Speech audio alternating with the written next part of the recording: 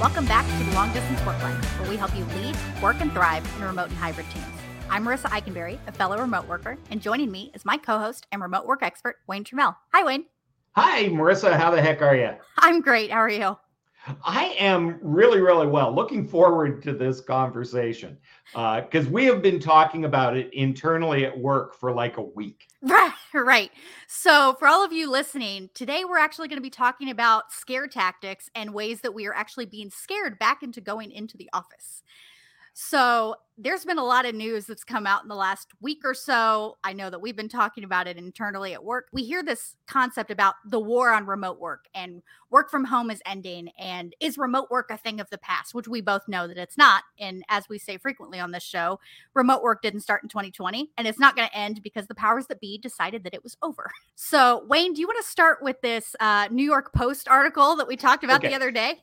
This warms the cockles of my heart because lately I've been cutting businesses a lot of slack and saying, no, there are reasons to go back to the office, at least occasionally. I've been trying to be very gracious about this. And then this happened. The short version, and we will have a link to this in the show notes at longdistanceworklife.com. The New York Post ran an article a couple of weeks ago, but what started it is a furniture company in the UK did research, and if you can't see the air quotes, you can certainly hear them, and basically said, this is what, if we continue to work from home, we are going to look like by the year 2100. And they had this avatar named Anna. Mm-hmm. And Anna, I didn't realize they had work from home coal mines. But apparently this is what she got, because she looked awful. And there are certain things you can imagine, like the eyes are red and sunken because she's been staring at screens too long. And, you know, she hasn't been getting up to exercise. So there's a pot belly. But they were not kind in this particular video simulation. I didn't realize that working from home meant my skin was all going to sag. And oh, your skin is going to sag. Anna apparently does her work from her bed with half-eaten food sitting around her and a laptop not even on a bed desk, but just on the bed. And she basically looks like she should have Carrie Fisher chained to her. She looks like the epitome of goblin mode. Yeah, it's really, really unflattering for poor Anna. You know, at first I kind of laughed and I went, well, of course they're going to do that because this is done by a company that sells office equipment. Right. They're trying to get people to come back to the office. People need to go back to the office because who else are they going to sell to? Right. And this is part of a larger pattern of people trying to scare, essentially, people back to work. The most famous example lately was Jamie Dimon's keynote in Australia from JP Morgan Chase, who said, this is nonsense. We are banking. This is how it's done. Get your butts to the office. We're not going to fire you if you choose flexibility, but you have taken yourself off the career track and you are just on the work track, and that's how it's going to go. And 2 months later, of course, the rumblings are people are quitting. People are not applying in the numbers that they're used to having people apply to them to. Right. You know, there are consequences to this. The problem when people take these kind of draconian steps is that it inevitably backfires. Right. And it backfires for a couple of reasons, it seems to me. And, you know, feel free. I mean, what would you do if somebody said this to you, right? The first thing is, well, when we hired you, you were expected to come into the office and nothing has changed. To which the whole world says, oh, really? Yeah, I was going to say, I'm sorry, the last 3 years suggest otherwise. Seems to me a lot's changed. And so some of that is true. There are also reports, there was a big thing in Fortune, and you expect this from Fortune. It's like with anything in the news, you need to consider the source and where the information comes from. Mm-hmm. Fortune magazine is Fortune 500, very establishment, New York centric. whatever. And they're saying, no. You know how for the last years we've been saying people have actually been just as productive or more productive? Now, magically, they are 30% less productive Yeah. working from home. CFOs and people are grabbing this information and waving it in the air, going, aha, told you. I had somebody do that on Twitter with me today. And I was like, and if you also look at that article, it will also tell you that part of the reason why there's an issue is because they don't know what they're doing. They don't know how to manage the team. There's communication issues. It's like, crazy. We teach all of those things. Those are all fixable problems. They are. I mean, yes, you can certainly come to the Kevin Eikenberry group, and we would love to have that conversation with you, dear listener. But I think that speaks to the larger issue, which is the lack of collaboration, is the lack of productivity, is the kind of shirking responsibility a function of people working from home? Is it a function of the workers kind of the nuts are running the asylum kind of approach? Or is it a failure of leadership? And when we talk about a failure of leadership, we talk about things like, have the expectations been expressed? Are Are the they realistic? expectations realistic? Exactly right. If you're comparing productivity to the beginning of the pandemic, it probably is down, because at the beginning of the pandemic, people had zero boundaries and they were actually working way more hours, and it's settled down to where they have now figured out whatever their schedule is going to be. Right. So if you're measuring productivity against 18 months ago or 2 years ago, it probably is down a little bit. Well, and But real quick before you move on, like I'm noticing that in a lot of these articles, they are citing studies from 2020, not just because of like work hours and things like that, but it's also like, oh, well, in 2020 we did a survey and people that were working from home had a really bad mental health experience. And it was like, of course they did. We all did. We're pros at this, and I struggled. Why? Because I wasn't used to working in the same room as my husband, because the world was on fire outside. Like 2020 is not a good representation of what remote work is or was. or let's assume that shouldn't be the baseline for anything. Absolutely.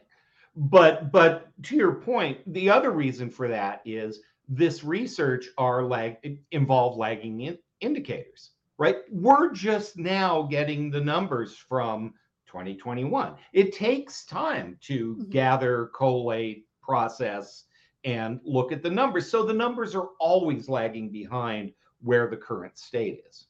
Which makes sense. What isn't lagging behind is the employment numbers and the number of people voting with their feet. And I want to be careful while we're talking about this, that we are not talking about legitimate requests for time in the office. We are not talking about, we are talking about going so far overboard in painting a picture of doom and gloom that you are setting yourself up for tension with your employees that do not need to exist. Right. I mean, to your point earlier, you mentioned Jamie Dimon, or Dimon, I think. Nice Freudian slip. Thank you. Nicely My done. bad. That was legitimately not intentional. That's why it's a Freudian slip. But anyway, asking the managing directors back to the office 5 days a week. Why does it have to be 5 days a week? And your gut instinct of, well, this is how, the brainstorming discussions and impromptu meetings. I'm like, ew, all of those things suck, actually. Well, and it's 2 martini lunches, and there's lots of things that happen when people are in the office and they're not all brilliant. And some of this is legit pining for the before times. I can blame nobody for wanting to pretend the last couple of years have not happened. Right. I can blame nobody for that. That's a mental health coping mechanism. And Right. I understand that. And we're looking forward to what's next, and how are we going to run our company, and how are we going to become an employer of choice. And there are very real issues to be addressed. One of the most important things, and I interviewed Phil Simon, the author of The 9 Tectonic Forces Reshaping Work. And if you get a chance to read that book, do it. But one of the things that he kind of low key highlighted what is super important is what are the metrics? When people are saying productivity is down, defined as what? Right. I mean, if I have a call center and I expect people to handle X number of calls a day or handle X number of tickets, that's a legitimate, assuming it's a legitimate, realistic number to start with, Of course. but that's a legitimate metric. Yeah, if it's down, it's down. Right? If Period. it's down, if people aren't servicing enough customers, if call times have gotten so much longer, that's a legitimate thing. Now, is that a function of being from home? Is that a function of not being properly coached and trained? Is that a function of I haven't spoken to that employee since the last numbers came out, Right. which means I'm not coaching them and I'm not developing them and I'm not giving them feedback on their performance. So the metrics that we choose to measure productivity, and unfortunately, they are not easy to come up with. Yeah. I I mean, mean, people keep saying productivity, but to your point, like, what does it mean? right. And the problem is that the minute we measure something, that then becomes the standard. So if it's are you logged on and do you stay available to your coworkers all day, that becomes the metric. Which is great, but you could also do that and be watching Netflix all day too. Exactly. If you've got your little mouse jiggler or you've got keystroke software, and for every keystroke monitoring software, somebody in their basement comes up with a way to beat it. Oh, of course. Right. And we've talked before about kind of workplace theater. Yes. This notion that I will pretend to be available all day and you will pretend that everything is fine. Right. So we really, really, really need to get smart, not just about creating the metrics, but stating expectations and explaining why they matter and are these the metrics that are really important. And honestly, we are in a period of chaos where a lot of the metrics that we've used in the past just don't make sense. Okay, so can you describe some of those? Well, I'm talking about things like, logging in at a certain time, logging off at a certain time, being available, right? Participating in meetings, for example. Participating in meetings is an expectation of the job. Okay. Why? Do you have any business in that meeting? Do you legitimately have things to contribute? Does it matter that a 9 o'clock meeting in Indianapolis is a 6 o'clock meeting for me, and maybe I don't need to be there, or Right. I don't need to be there at that time. I can watch the recording and still contribute asynchronously to things. And does it need to be a meeting at all, or could it have been a video for everyone? Yeah, does it have to be a meeting at all? Those types of things, we're still figuring them out, and we all need to cut each other some slack. Of course. If I have, I mean, I keep doing the math and it disturbs me, but basically, I am 30 years, give or take, into my big boy management career. I have developed some habits. I have developed some default assumptions about how things happen. Some of them may still be valid. Some of them may just be the result of being raised by wolves. Some of them might, I mean, there's lots of reasons Yeah. why I think the way I think. And what we need to do, senior leadership, managers, team members, we need to sit down and look at what is the work that needs to be done? Who does the work? When does the work need to happen to achieve the outputs that we want to have? And if we focus our metrics on outputs, it becomes less important what happens where, Right. as long as the outputs get met. And if the outputs require being in the same place at the same time, if I'm Great Clips, I Yeah. need to be in the store where people's heads are in order to make this happen. Yeah, or there might be some things that you need to come into the office a couple times a week. We've talked about this several times that we are not anti-office. We are pro Right. remote work. And those are two very different things.